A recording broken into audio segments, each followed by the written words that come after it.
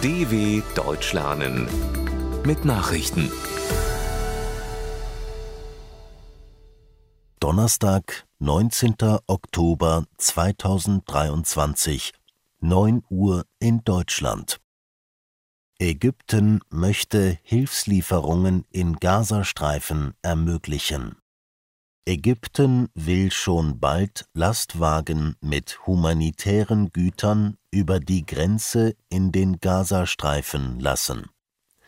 Zunächst sollten bis zu 20 Laster den Grenzübergang Rafah passieren dürfen, berichtete US-Präsident Joe Biden nach einem Telefonat mit dem ägyptischen Staatschef Abdel Fattah al-Sisi. Danach könnten möglicherweise weitere Hilfslieferungen folgen. Vertreter der Vereinten Nationen würden sich um die Verteilung der Güter kümmern. Sollte die im Gazastreifen herrschende Terrororganisation Hamas die Lieferungen konfiszieren, würden die Lieferungen wieder eingestellt, betonte Biden. Geheimdienstkreise weisen Darstellung der Hamas zurück. Nach der tödlichen Explosion auf einem Krankenhausgelände in Gaza-Stadt herrscht weiter Unklarheit über die Opferzahlen. Bei dem Vorfall habe es nicht 200 oder gar 500 Tote gegeben, sondern eher ein paar Dutzend, heißt es aus europäischen Geheimdienstkreisen. Auch sei Israel wahrscheinlich nicht für die Detonation verantwortlich. Darauf deuteten den Geheimdiensten vorliegende ernsthafte Spuren hin. Die Hamas hatte mehr als 470 Todesopfer gemeldet und Israel dafür die Schuld zugewiesen.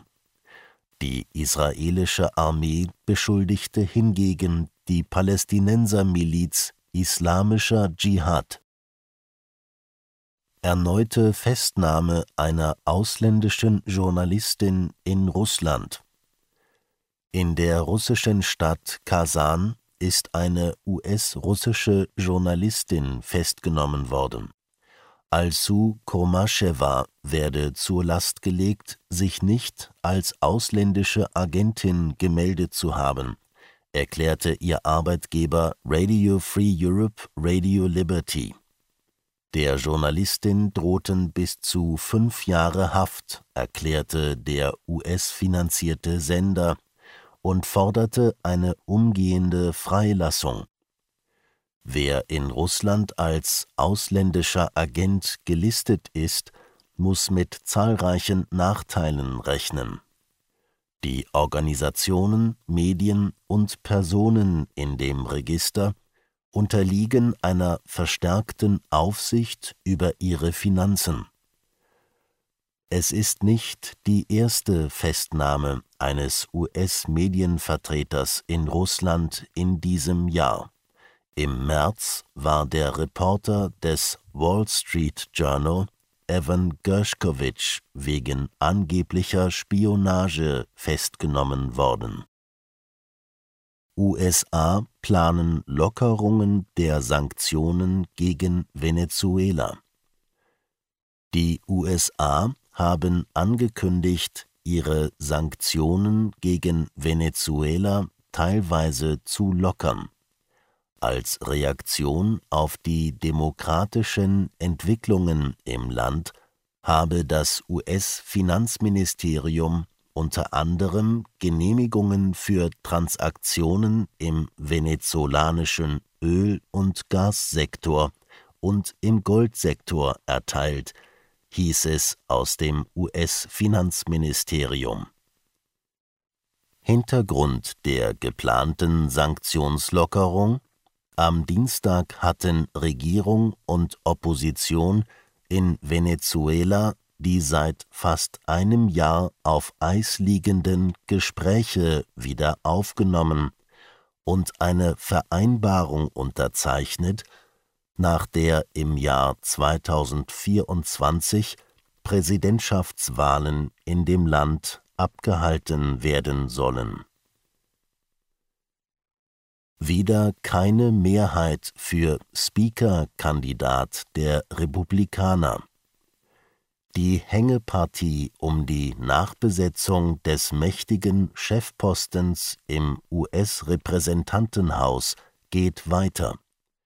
Der erzkonservative Republikaner Jim Jordan scheiterte bei der Wahl zum Vorsitzenden der Kongresskammer auch im zweiten Anlauf.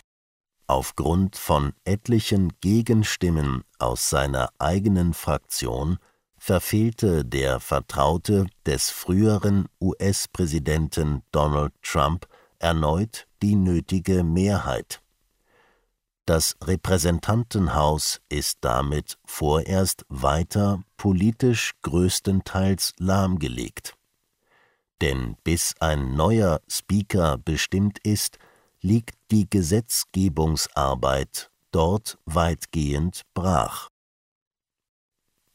Die Gründung einer neuen Partei in Deutschland rückt wohl näher. Die populäre linken Politikerin Sarah Wagenknecht hat sich laut übereinstimmenden Medienberichten endgültig zur Gründung einer eigenen Partei entschlossen. Bereits kommende Woche werde die 54-Jährige einen Verein namens BSW für Vernunft und Gerechtigkeit öffentlich vorstellen, heißt es. Dazu wolle sie am Montag eine Pressekonferenz in Berlin geben. Das Kürzel BSW soll für Bündnis Sarah Wagenknecht stehen. Das Vorhaben weckt großes Interesse, weil eine Wagenknecht-Partei die politische Landschaft in Deutschland grundlegend verschieben könnte. Meinungsforscher räumen ihr ein hohes Wählerpotenzial ein. Soweit die Meldungen vom 19.10.2023. dw.com/langsame Nachrichten